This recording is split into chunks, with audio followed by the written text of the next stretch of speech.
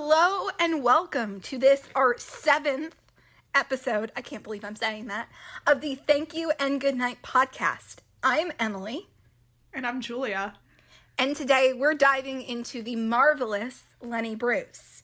So, as most of you who watch the show know, although I'm not going to say all, Lenny Bruce was a real comedian who is an icon in a lot of ways within the world of comedy, which complicates, I think, in a lot of ways, the way that we see the character of Lenny, or at least the way I see the character Lenny. And so as we go through this episode, we're really going to take this in stages. The first, which I know we don't often have structure that works out the way I say at the beginning of the show during the show, but we're really going to try on this one.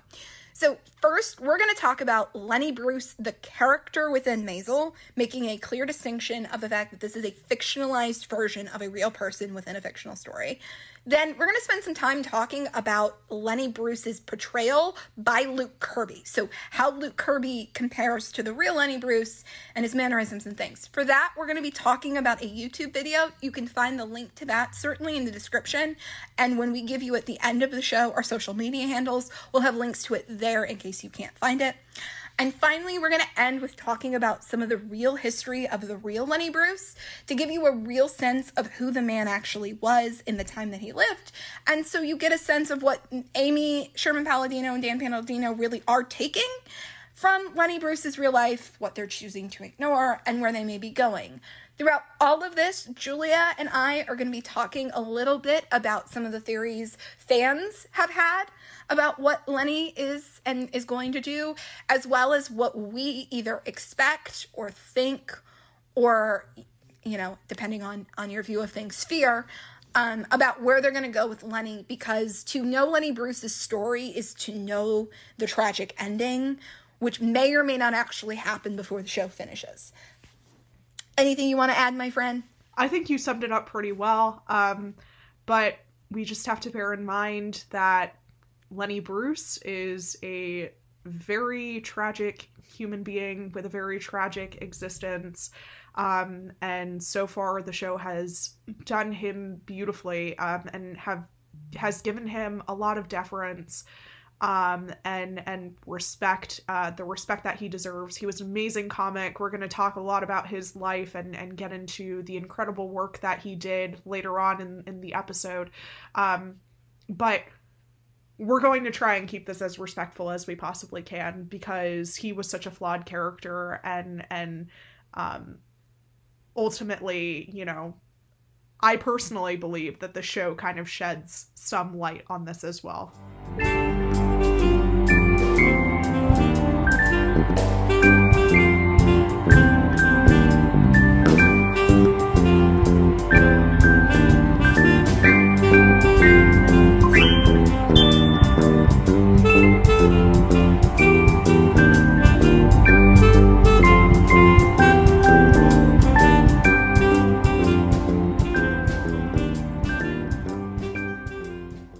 First and foremost, we're going to kind of dive into the Lenny Bruce of the Maiselverse and really take a look at his character and how this fictionalized version of a tortured man really plays such an important role in the life of Midge developing her comedy career and becoming her own and really getting her footing in this world that he's ultimately starting to become very, very evidently disenchanted with. And so I think a good way to start this discussion is kind of to talk about where we are at within the Maisel universe and the time period right now, and what we've already seen happen to Lenny Bruce thus far. So, Emily, if you would like to go ahead and lead off in talking about where Lenny is at and how he's developing his relationship with Midge so far, please feel free.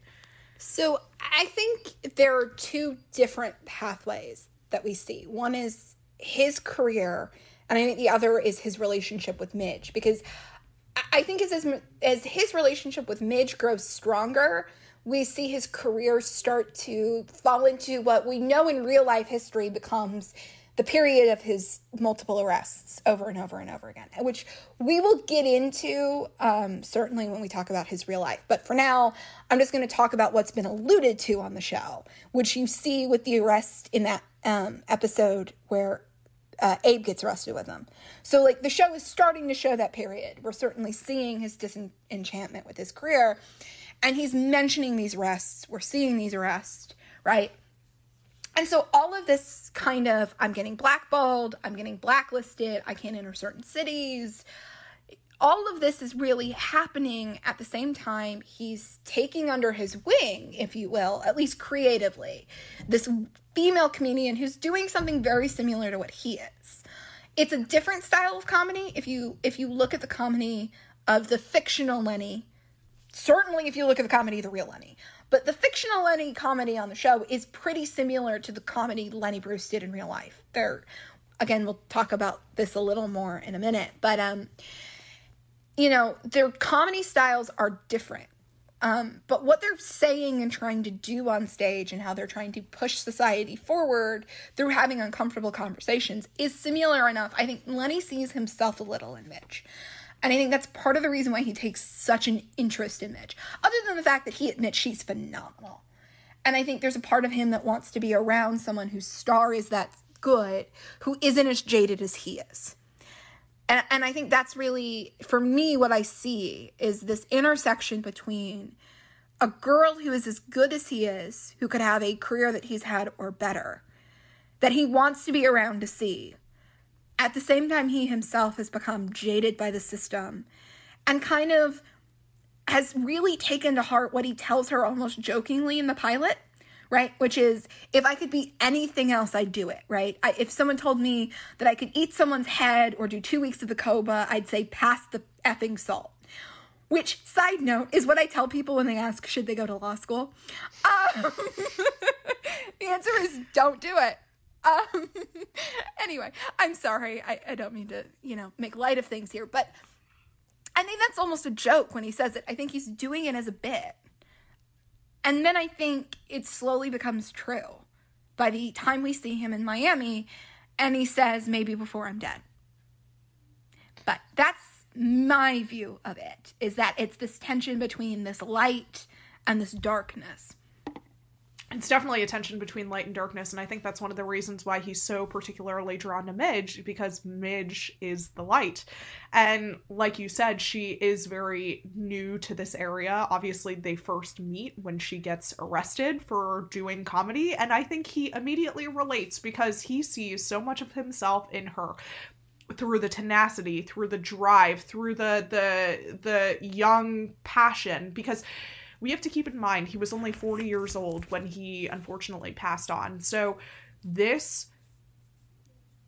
he sees this sense of life in her, which at this point, he's coming up at a stage in his career where the life is starting to drain from him, at least in real life. Now, again, I don't know if this is the direction that Amy Sherman Palladino is going, but with right, and we'll have that conversation in a minute. Right, but with all due, deference to real Lenny Bruce's life, we're at the time period now where the downfall is starting, and this really is the beginning of the end for Lenny Bruce. So I think he does fundamentally appreciate all that she is because he sees a lot of himself in her. And he's also kind of excited to see what she will accomplish and the strides that she will be taking. I also have to point out as well, though, that that first arrest in the midst of what is considered her first set, for baring her breasts, I feel like that is a lot of the limits that were pushed by Lenny Bruce in the first place. Not necessarily in the sense that obviously he would, do something of that sort, but in terms of obscenity, I mean, every shtick he had was to push the limits on obscenity, to say something lewd and crude and provocative and make people really, really think outside of their conservative bubbles. And so Midge baring her breasts was kind of the same sort of like obscene comedy, which is something that has gotten him into trouble so many times. Police knew what to expect. They were always ready to arrest him. She at least is able to keep police on their toes because Midge Maisel is a nobody. Lenny Bruce is a somebody. Well, and I think this is a conversation we were having earlier today as we were prepping for this episode. And so I'm going to jump in here with a couple of things. The first thing I'm going to say is I think, so as you were alluding to, in 1961 is really the beginning of the end in terms of his comedy career. That's when he started. Yeah, that's when he started getting happened. Yeah, right? And he started getting busted for drug possession and everything. He started getting for other things, but his main obscenity arrests that start this spiral is start in 1961, and from 1961 to 1966, he's basically either doing a set and getting arrested, or appealing an arrest, or getting arrested for something else outside of comedy. So you're right, we have entered, depending on where exactly we are, we're sometime in 1960, maybe early 1961. We don't actually know. The show isn't that great with the timeline. So we're entering the period. For all we know, the set he gets arrested with Abe could be that set, right? And that could be what Amy's hinting at, right? We certainly know he's talking about a date and an arrest to pay alimony and lawyer fees when we see him in Florida. So we don't know how much of that Amy's already hinted at. We don't know how much she will hint at versus show. And that's, I want to be very clear, a lot of what we're going to say in this episode may be speculative. But the conversation we personally were having earlier is I was pointing out that, you're right. Cops were waiting for Lenny to say stuff.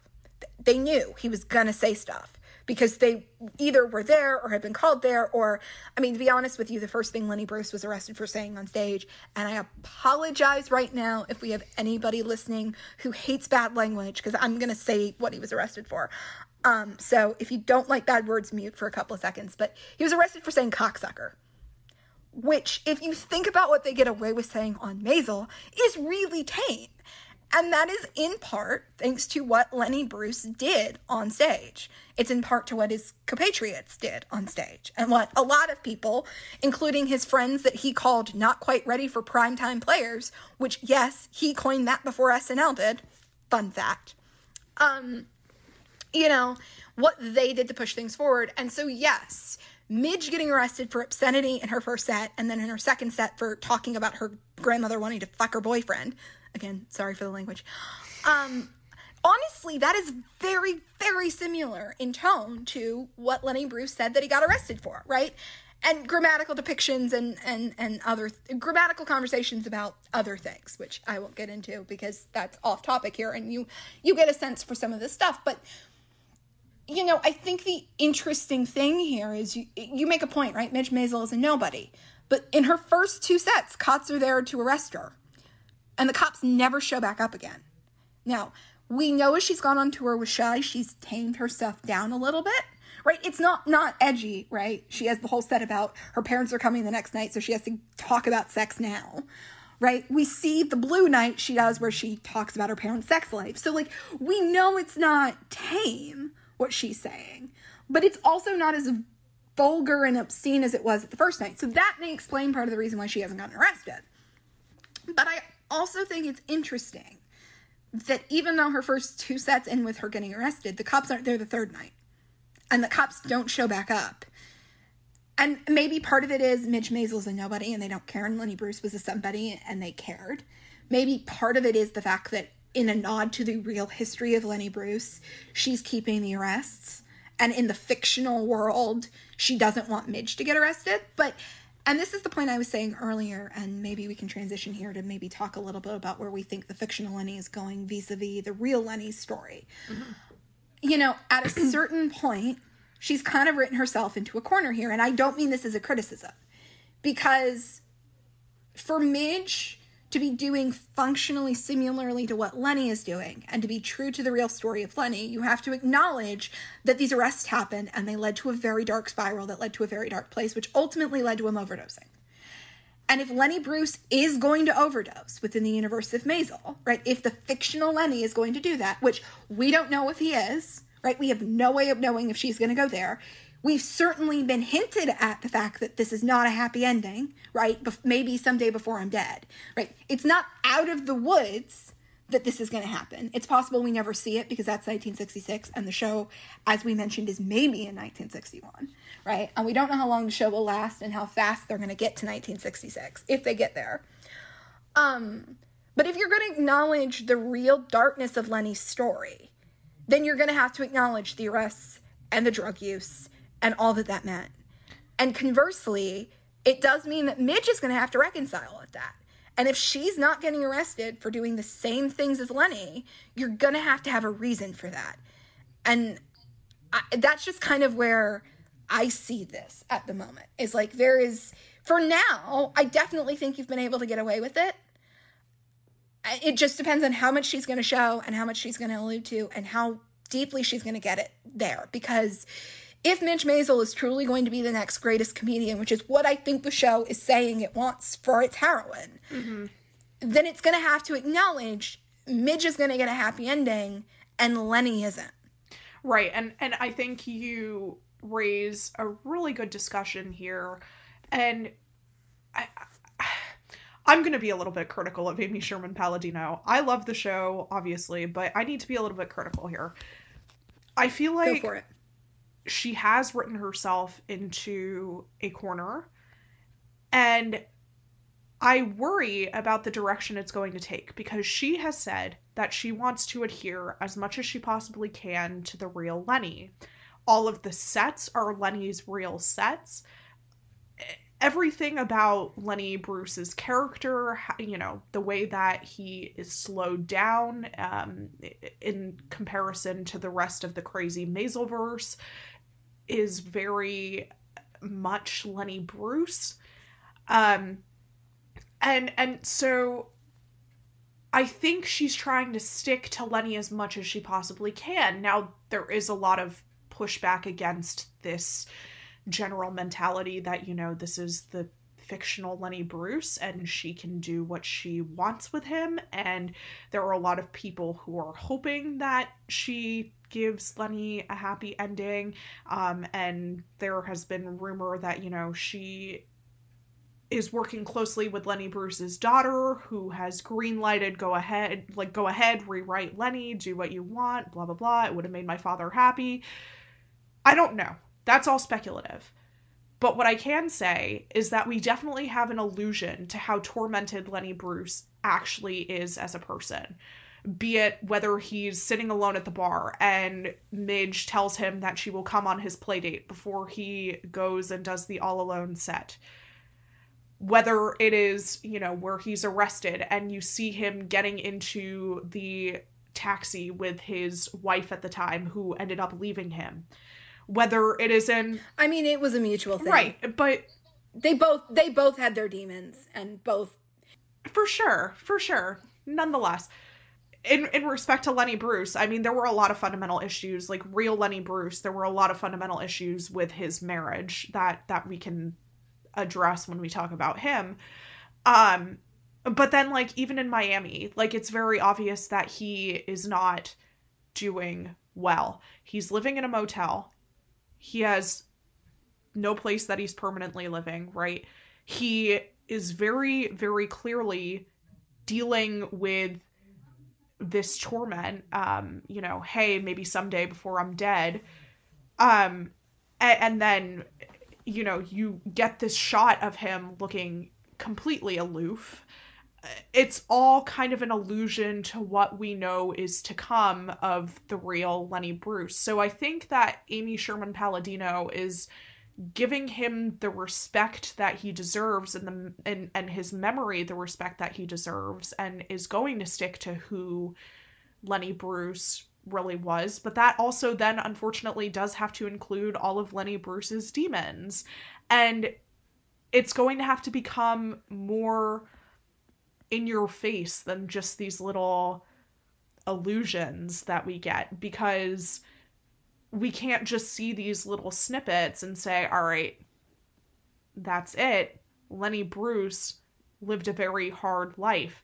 And so one of the things, that I'm thinking about as she's, giving these nods to the real Lenny Bruce, in this fictionalized Lenny Bruce, is what we were talking about before with what is going to happen with Midge. Is Midge going to have to reconcile all of that? And unfortunately, she'll have to come to terms with the fact that Lenny Bruce is spiraling out of control.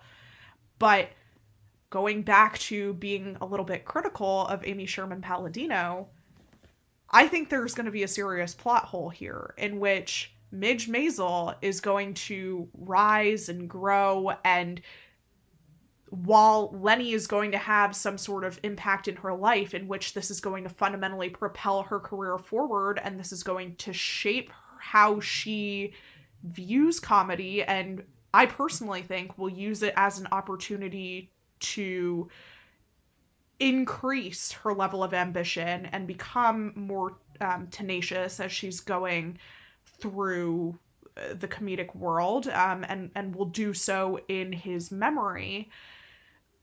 I feel like this is going to be in a vacuum in that there's not going to be the arrests for Midge. She's going to keep the same shtick, the obscenity and what have you, and keep pushing on in Lenny's memory. But no matter how big she gets, she's going to be kind of living in a vacuum, if that makes sense. Like that, she's not going to be exposed to the same torment, because how could our heroine of our show be put in the same position as someone who had such a tragic end?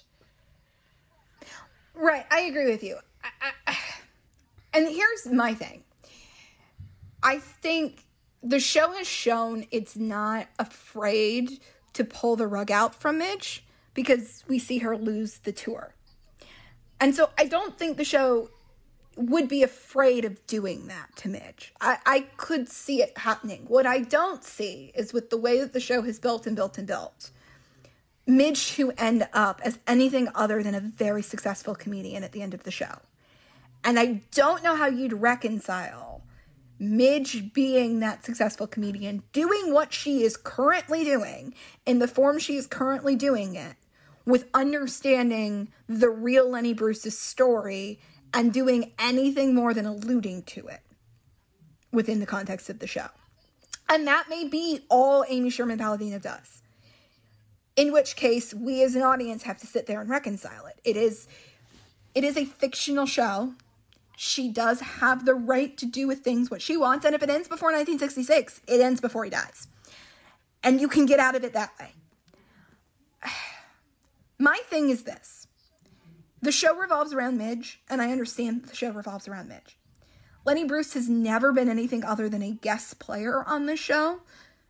I understand from reports he is going to be a bigger part of season 4, but a bigger part of season 4 could mean anything from more than 1 or 2 episodes a season, which is what he's done now, right? Showing up in 4 episodes, if you're running a 9 to 10 episode show, is still a guest actor for purposes of the Emmy category, right? Because it's considered, are you in 50% or fewer episodes of a show to be considered a guest, right? So it's possible he still remains a guest player even if he shows up more, right? And so that's important for us also to be aware of. Is like, this isn't even someone we're talking about as if we're talking about Moishe and Shirley, who are more in the fabric of the show than Lenny Bruce is, right? We're having this conversation, I think, and a lot of people have the conversation about Lenny Bruce in the show, I think, because he is a real person. Unlike Sophie Lennon, who is an amalgamation of a lot of different comedians at the time, but isn't any of them, right? Amy Sherman Palladino could have made the conscious choice to pull in someone like a Joan Rivers rather than an original creation for Sophie Lennon, and she didn't. So why is she using Lenny Bruce, the real Lenny Bruce? And that's a conversation the show has not really answered yet. Right? We know Amy loves to make allusions to pop culture. You could have made allusions all day long to Lenny Bruce. We know she likes to show some authenticity of the time period from other things we've seen. But you could have done that without picking Lenny Bruce. The show is clearly saying something by using a fictionalized version of a real person, and more than that, picking one of the most easily recognizable and iconic comedians of that era, who is also equally known for his demons. And the show hasn't said what it's doing up until this point with that. And at some point, those cards are going to have to be played. And I think that's going to come into play with how much or how little we're going to see. And I think that gives an interesting point to transition the conversation a little bit, because there are a lot of really interesting fan theories, which I did want to dive into because I think it's fundamental to understand the direction the show will take. I know that one of the reasons why Lenny is going to play a more prominent role in season 4 is because he is a fan favorite. I know that initially there was no plan for Lenny to appear in more than a couple episodes of the entire show, just like some of the other actual name-dropped character, like real people transformed into fictionalized characters have. And so we definitely need to approach this from the lens of fan theory as well, because it's definitely a driving force as to why we see as much of Lenny as we do. So one of the fan theories that I... Right, but she wouldn't be putting him in if she wasn't doing it for a reason. Like, there's nothing ASP does that ASP doesn't want to do. 100%. And I think it's really an interesting direction, and she definitely does rely, so much on the acclaim that exists, and I think part of that has to do with Luke Kirby, but we will get there eventually. So one of the first really interesting fan theories that I saw was that ASP loves A Star Is Born, which, true. I did not know this until recently, but ASP loves A Star Is Born. And so what I've gleaned from this fan theory is that people anticipate that, Lenny Bruce will, be the tormented, like, rock star-esque, which is a fact. Lenny Bruce was indeed very tormented. And Midge will be the protege and really, get her wings to fly from him and learn from him and kind of develop this relationship with him and they'll end up falling in love. And then she will be tragically let down by his death. I personally, do not think that is the route that ASP is going to go. That song has been played 3 times over already, and I don't think that it's going to happen again in a TV. Technically, there are 4 versions of it, but yeah. That you're right. You're right. There are 4. We can't forget. But I don't think that that's the direction she is choosing to go. And I'm not just saying that because we all know where I stand with my love of Midge and Joel. I just fundamentally do not believe that in light of the actual human being that was Lenny Bruce, and in giving all due deference and respect to Lenny Bruce's life and legacy, is she going to take that route with his character and allow something so tragic like that to happen? Nor do I think that in terms of Midge's growth as a comic is she going to allow that to happen, because we see so much emphasis placed on Midge becoming independent and growing and to experience Lenny Bruce's death if we get to that point, but even to experience Lenny Bruce's downfall is going to hit her so hard as his mentee and as his friend that it's going to shift the way she views comedy. Whereas if she was in a relationship with Lenny Bruce, that would be a totally different ballgame. I'm going to say a couple of things here. And the first thing I'm going to say is from how I see the show in terms of mentee and mentor. And then the second thing I'm going to say is what my sister made me promise I'd say. And it honestly is a really interesting insight. So the first thing I'm going to say is, and we had this conversation a little bit earlier, is I honestly feel like if we're really going to play out A Star Is Born, the real mentor in this situation is Susie, not Lenny. Because who has been by Midge's side this whole time, building Midge up into who Midge is now? Susie is very troubled, right? We last leave her literally committing arson and insurance fraud to try and help Midge. No, I'm like, you know, like, it's not like Susie has had this wonderful, rosy life, right? It's not that Susie isn't this dark and troubled person who is taking... Right, well, her life in the Rockaways is perfectly indicative of how horrible her life was. Right, and so it's not like we don't have already that kind of mentor-mentee relationship. Now, it's a lot closer to friends by this point than it is mentor-mentee, as is, by the way, Lenny and Midge. They're a lot closer to friends now than they were at the beginning. So there's that aspect of it. And, like, the argument as to who would make her a star, I think Susie is as much of a player in that. The second thing I'm going to say is, and I'm going to preface this with, my sister is a screenwriting minor in college. So she's taken several screenwriting courses, and this is why she has the opinion she does. My sister wants her in a romantic relationship with Lenny Bruce because storytelling-wise, that's the more interesting thing. That from a storytelling perspective, more things could happen. Now, I, as a human being, to your point, and she, to this point, understands that this is a real human being we're talking about who is being fictionalized.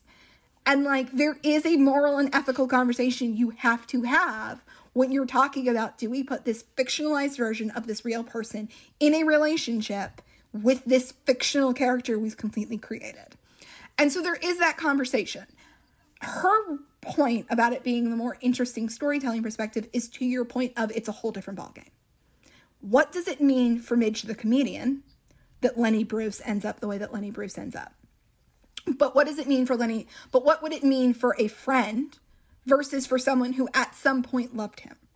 Whether it be when he dies or before he dies, or they had a loving relationship or it ended horribly because Lenny Bruce did in real life have a very chaotic love life, right? There's no guarantee if he ends up with Midge, it's sunshine and roses either, right? Like, that's also, I think, an important point to point out. Nowhere is the show saying if they get together, it will end happily, right? They could get together and he could still die.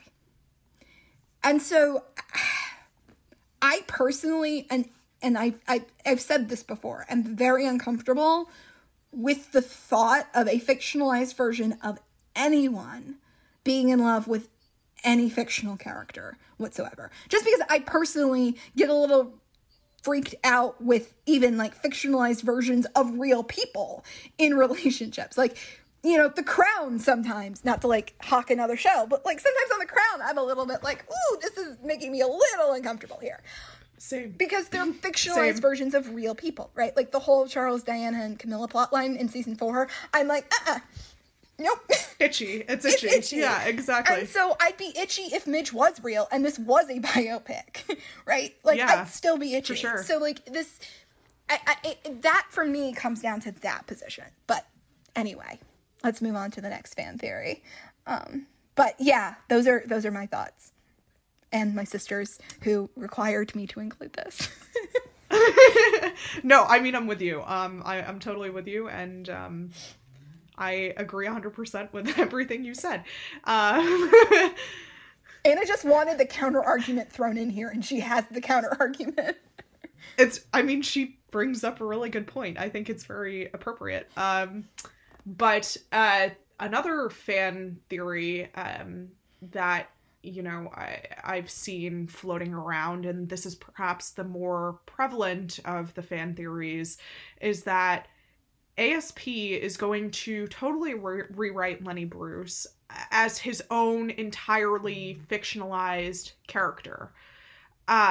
Which, first, I want to kind of just, again, I know this is speculative, but I kind of want to debunk that from, like, a steady observer perspective. She is trying to play it as true to the Lenny Bruce real human being aspect as she possibly can. Between, you know, the fact that his marriage didn't work out, the fact that he is getting arrested, we see that he's using drugs because he was very happily smoking weed, so, you know, not to say that he's obviously doing other drugs, but, like, he uses drugs. We know he uses drugs. We get these very depressive bouts from him. We see that he's really, really a tormented individual, and is really struggling with his identity in the comedy world.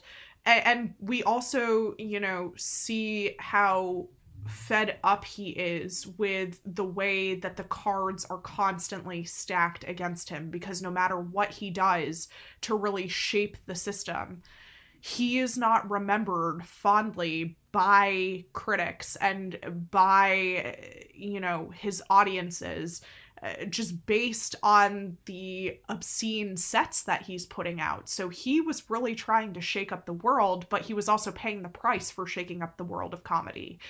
And you really just get the sense of how deep of a toll it's taking on him. And it really reaches its head so far from that scene, the very last scene in Miami, where we see him brooding at the very, very end, and really pondering his life and the possibility of his death, because you can tell that that is what he is doing. So I don't think she's going to go the route of totally rewriting him as a fictionalized character, just out of pure respect for the life that he had to live. Well, I think from what we've seen on the show thus far, in terms of how closely she's hewed to what he's actually said, in terms of like the sets up there and the fact that she's honoring that, I think indicates that even if she writes it more fictionalized going forward, he's never going to be completely fictionalized. And I think that's an important thing for us to remember, that even if she's choosing to show us certain parts of his personality and is choosing to ignore others, that is an interpretation and it is fictionalizing him. But it's also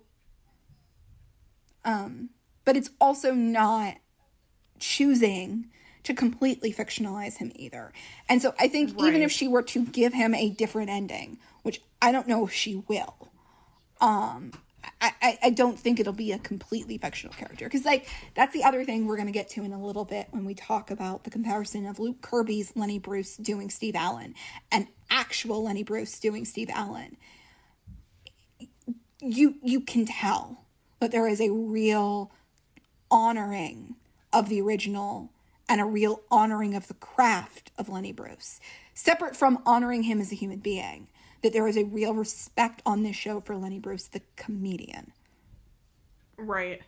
100%. And I actually think that would be a good place to kind of talk about, like, go into this transition about Luke Kirby as Lenny Bruce and kind of the respect that's given from the entirety of this show, from Luke Kirby's portrayal to ASP's writing to, every ounce of deference that is given to Lenny Bruce. I think it's really important that we kind of do a side-by-side comparison. So let's go ahead and dive on into that.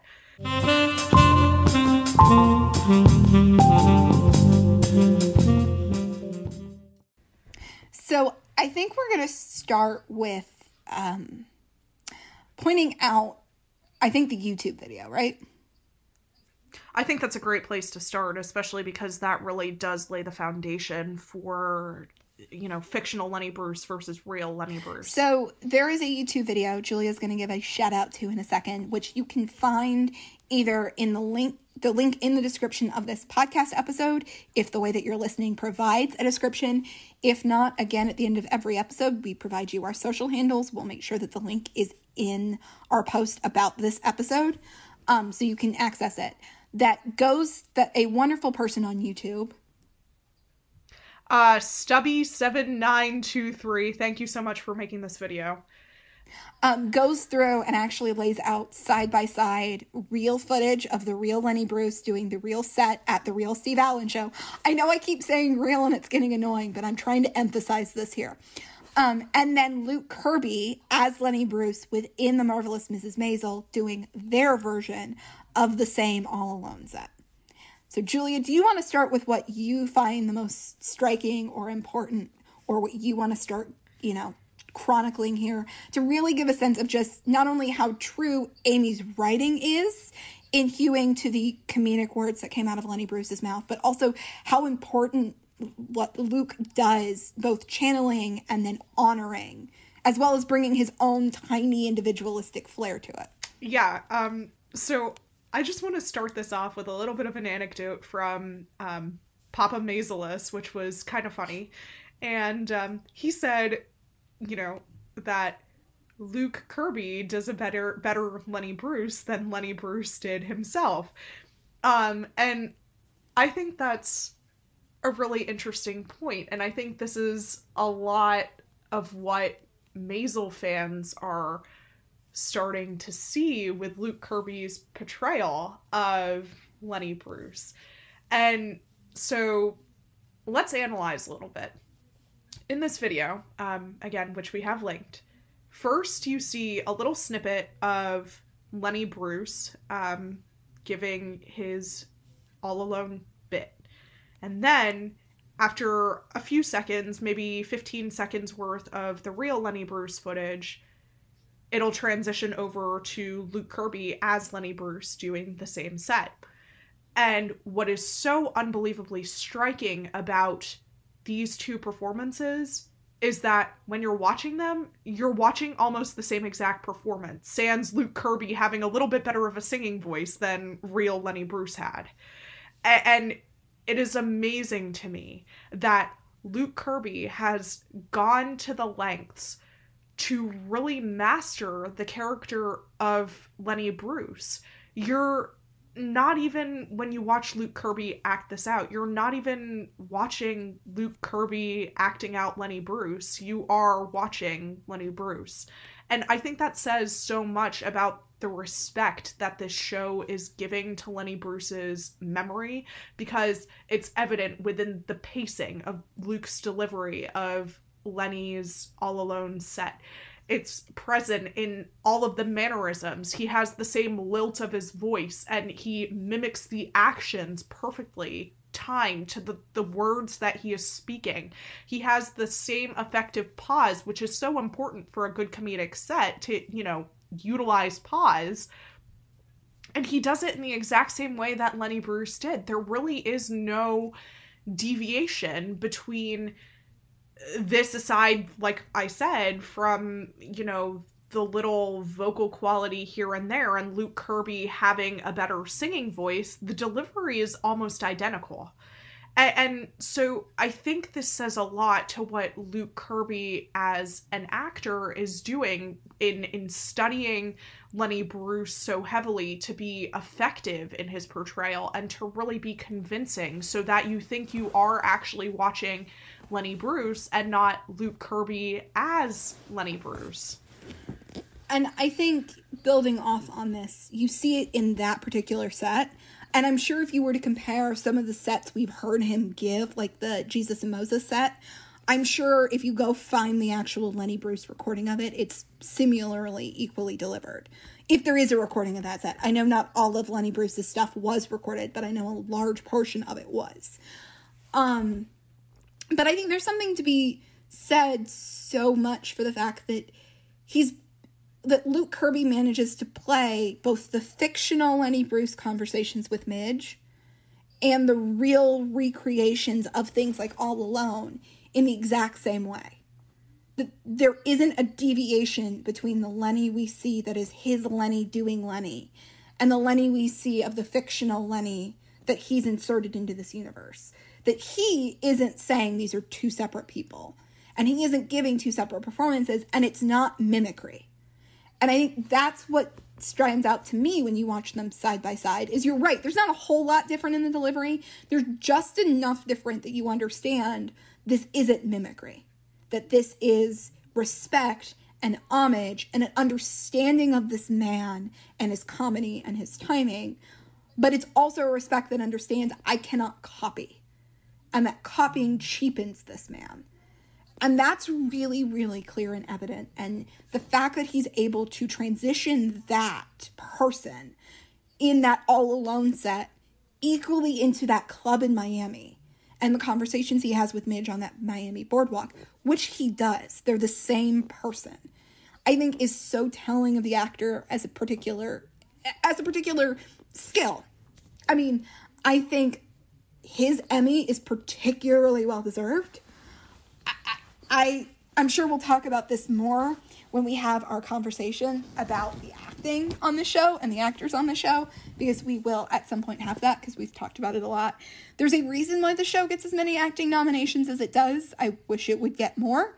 As you and I have both discussed in real life, the fact that no one nominates Michael Zegan is really sad.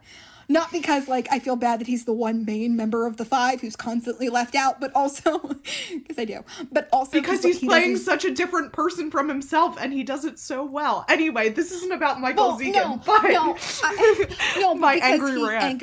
He anchors in a lot of ways. But, like, there's a reason why the show gets acting nominations, and there's a reason why it wins so many awards, and I think Luke's Lenny is such a good example of why that is that he's managed to capture the actual sense of who this person is without copying it or cheapening it or doing anything other than respecting it. And if you're gonna fictionalize a real human in your story, that's the way you should do it. Mm-hmm. I agree. And I think it even comes out to when they're in Miami and they're doing that late night, whatever it is, which is supposed to mimic Hugh Hefner's Playboy Penthouse. Obviously that's not his original shtick when he brings Midge in, right? Like, there might have been, elements of Tennessee Williams. The Tennessee Williams bit is something I've heard before. That might have been. So he did that.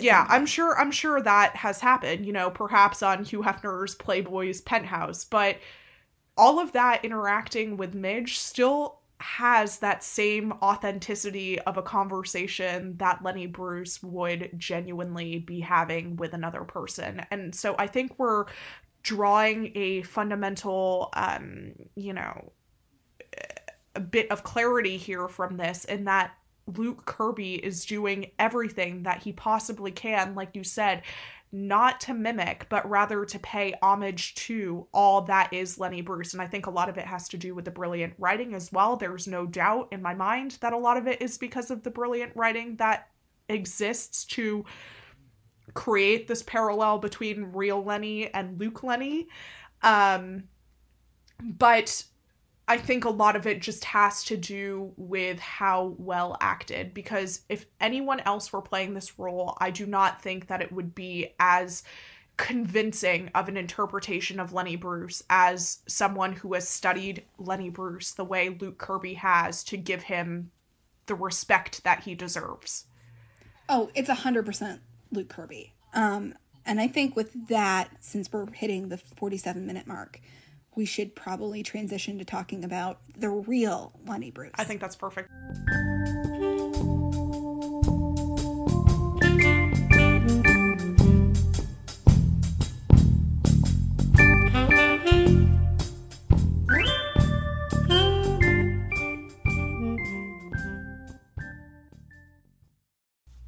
So in our final section here, we're obviously not going to do a huge, massive history lesson or a deep dive into the bio. And we've also kind of talked a little bit already about some of the major biographic details of Lenny Bruce's life. But we think it's important, as we've had the conversation this entire time, alluding to some of his demons and his darkness and his story, that we actually telegraph for you, for those of you who aren't as aware as others, which is totally fair and valid, what exactly Lenny Bruce's life was. And unfortunately, the fact that he did die of an overdose in 1966 at the age of 40, while waiting for his appeal on an obscenity charge in the state of New York. Since Julia and I are both in the process of becoming lawyers, I figured we should start this section, because it's going to be a little dark, with a fun fact that both of us would appreciate. I don't know if she actually knows this, but since we both want to be lawyers in the state of New York, I figured this would be appropriate. You ready? I'm ready. Lay it on me. Do you know that Lenny Bruce is the first person in the state of New York to receive a state-level posthumous pardon? I did know that. I did, okay. Because as I was going through my research for Lenny Bruce, because I wanted to also be able to talk about the real Lenny Bruce with a lot of respect, I did know that. And I found that really interesting. I for whatever reason that came about for that pardon, because it happened quite a few years after his death. Yeah, I think 2000. It's either 2003 or 2013. I'm forgetting which number comes in front of the 3. I think it was 2003. But it was 20 3. It was 2003. Anyway, an extended period of time after his death. Irrespective, whenever that happened. 47 years later. It was a long time after he died. No, seriously. And, no, 37 years. 37. we were doing really well. I was doing the math for 2013. We were doing really well. We're doing so. We've been recording for 2 hours at this point. I went hoarse 45 minutes ago. No, but like, for real, I mean, if you consider how long it took after the fact for him to be pardoned, you know, for his obscenity, which in the grand scheme of things, everything he said is nothing compared to what we talk about today. I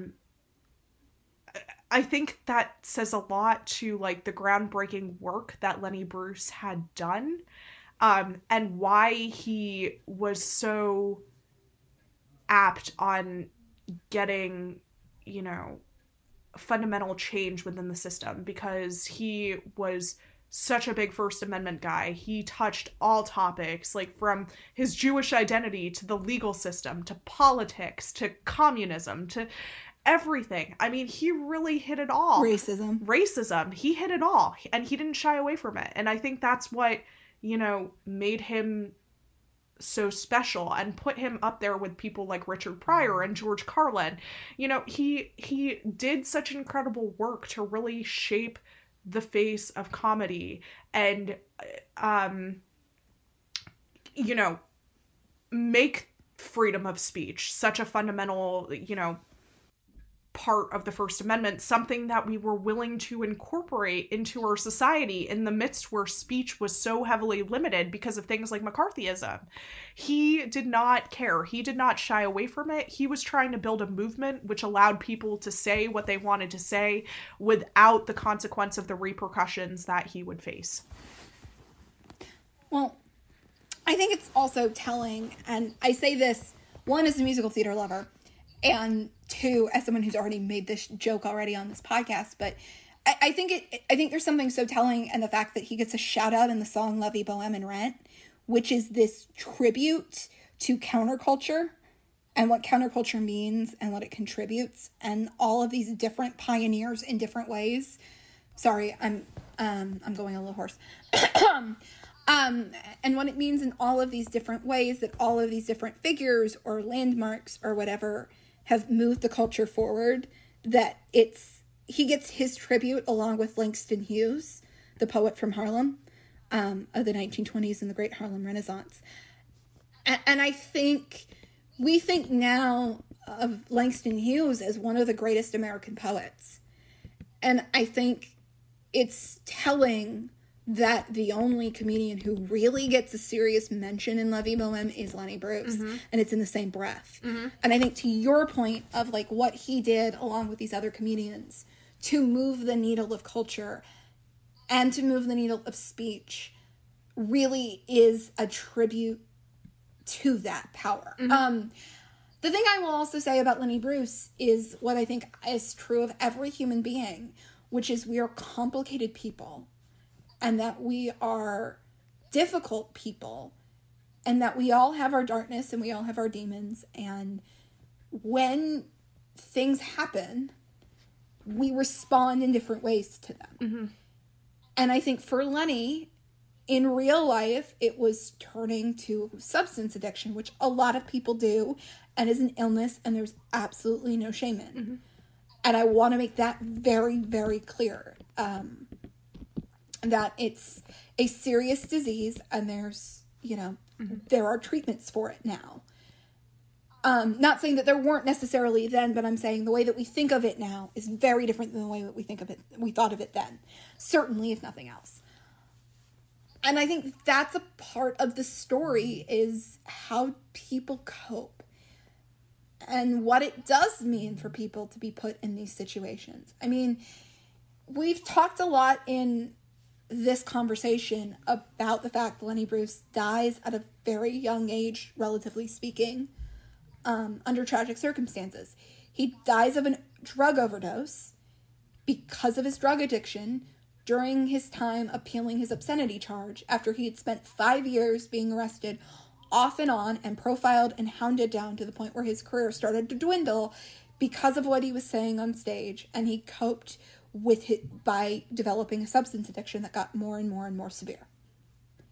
And that is horrific, and it is awful, and it's something that we as human beings look at and feel, I think, rightfully ashamed we allowed something like that to happen, and that the legal system allowed something like that to happen, and allows far worse to this day. I mean, Lenny Bruce was white. I can't even imagine if he wasn't. And so, or well, you know what I mean. I think he would identify as white. He certainly is not of the kind where current police brutality issues are an issue. Right. I understand that not everyone who's Jewish is white or identifies as white. So I'll put that asterisk on there. I don't mean to categorize someone as something that they're not.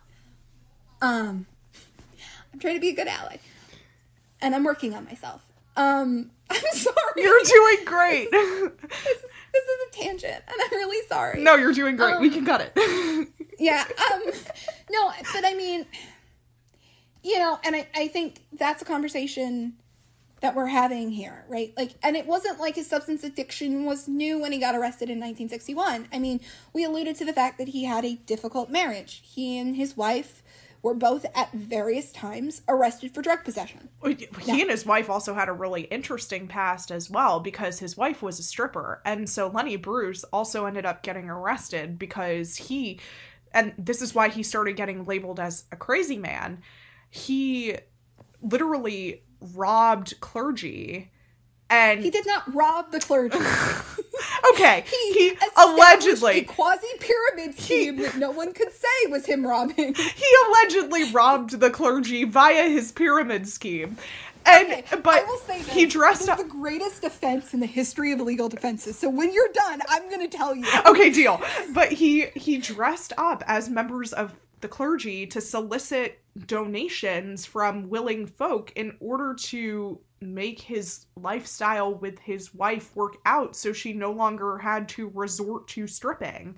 So I mean, like, that in and of itself just is, first of all, a peak testament to the type of person he was, because that's pretty selfless to put it all on the line to do that to get your wife out of a cabaret setting.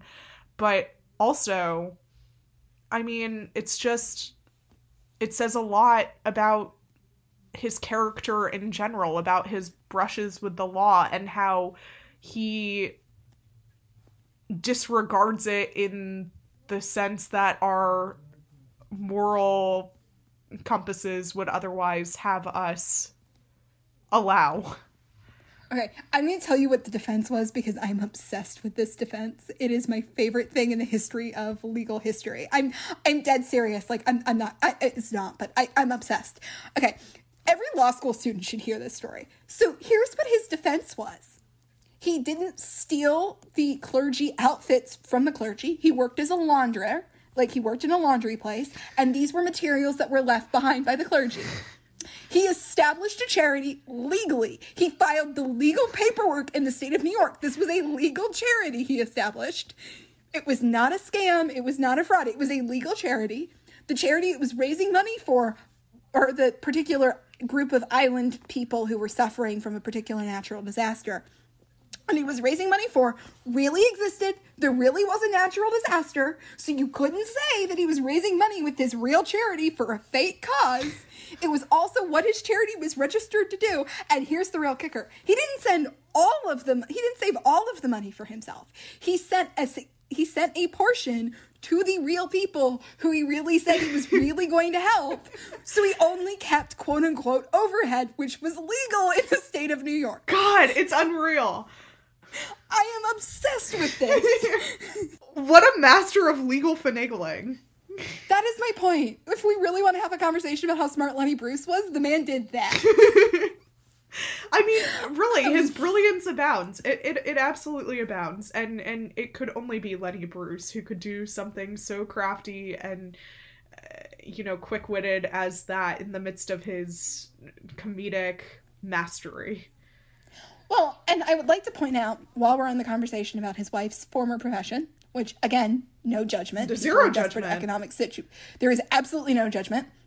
And it seems like in that particular case, it was economic desperation, which unfortunately is still a thing that drives that industry today, separate from individuals have choices and things like that. Mm-hmm. But I think it's interesting the first time we see Lenny Bruce is in the pilot where Joel takes Midge to a cabaret. And he's he's in between the cabaret sets. Mm-hmm. Which, in real life, Lenny Bruce did do that. Mm-hmm. He did. So there is an explicit reference to this in Maisel. Those were also the only places that would have Lenny Bruce. Now, at that time, whenever Midge and Joel were courting one another, whenever that was, maybe not yet at that point, but, those were the only gigs that Lenny Bruce could get. So I feel like... Right, but I'm just also pointing out that, there is an explicit... that part of Lenny Bruce's career is actually highlighted on the show. Yeah, totally. Back to the show does a fair amount to point out real Lenny Bruce stuff. Totally. Just pointing that out. I'd also like to point out he was only ever on television 6 times. Yep. Steve Allen and Hugh Hefner are 2 of the 6. So at this point, Maisel has covered a third of his televised appearances. Mm-hmm. Which I think is also interesting, because I think we have this idea, and particularly in comparison to the other comedians who have gotten name-checked on this show, I'm thinking in particular of Mike Nichols and Elaine May, mm-hmm. who get name-checked in 1/6, mm-hmm. that there's the whole bit about Nichols and May. Mm-hmm. I think we get the sense that, like Nichols and May, that there were several television appearances for Lenny Bruce, and that Lenny Bruce, in a lot of ways, was this big icon because he is now. And while it's certainly true there were a lot of recordings of Lenny Bruce, like there were Nichols and May and others, he was not on television as much, mainly because you had to clear everything he said with the network censors and lawyers ahead of time. Mm-hmm. And that was something he didn't want to play ball with, right? The idea of, do you want someone to stand outside your play date? He didn't want to play ball with the other kids, mm-hmm. because that wasn't who he was. And I think that's an interesting thing, is the cultural idea of his not saying that it's an outsized impact, but it's almost like a Mandela effect, where you think you see something that isn't actually there. I think there's this expectation that he had more televised appearances that he did, mm-hmm. Like a Nichols and May, which I'd like to point out that I'm surprised that's not somebody else that's more frequently brought up on Maisel. I know we're talking about Lenny Bruce here, and we'll get back to Lenny Bruce, the real Lenny Bruce, in a second. But I would say not obviously as obscene as Lenny Bruce, but similarly in terms of the cultural push mm-hmm. they were both trying to make. I feel like stylistically they're also similar to Midge.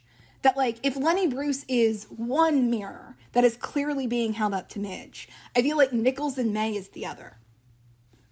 Because, at least from a social satire point of view, they were really pushing mm-hmm. counterculture. But anyway. No, that's true. I'm going to get off that tangent. I'm just going to get off that. I'm just going to get off that tangent now. But, I'm just saying, they clearly were far less obscene. But. That's true. That's true. But also you can argue perhaps that Midge is becoming less obscene than Lenny Bruce. Because, even when she's talking about, birth control, right, that's not something that's really considered obscene per se. It's just more so... She pushes a lot of limits, especially for a woman of her time. Sex with sexy men. Especially for a woman of her time. And yeah, so I wouldn't say that's nearly as obscene though as what we know she says in the Catskills. She says a lot of things in the Catskills which are not kosher. Sorry for the Jewish joke. I needed to put it in there, but well, and the fact that Lenny Bruce, one of his obscenity charges was for, a Yiddish for male genitalia. It is one of the obscenity. That was one of the times he was arrested. I'm not kidding. Yes, he did say schmuck. And that's, in the grand scheme of things, is not that bad. And that's my point. Like, he was arrested for... How many times has schmuck been said on Maisel?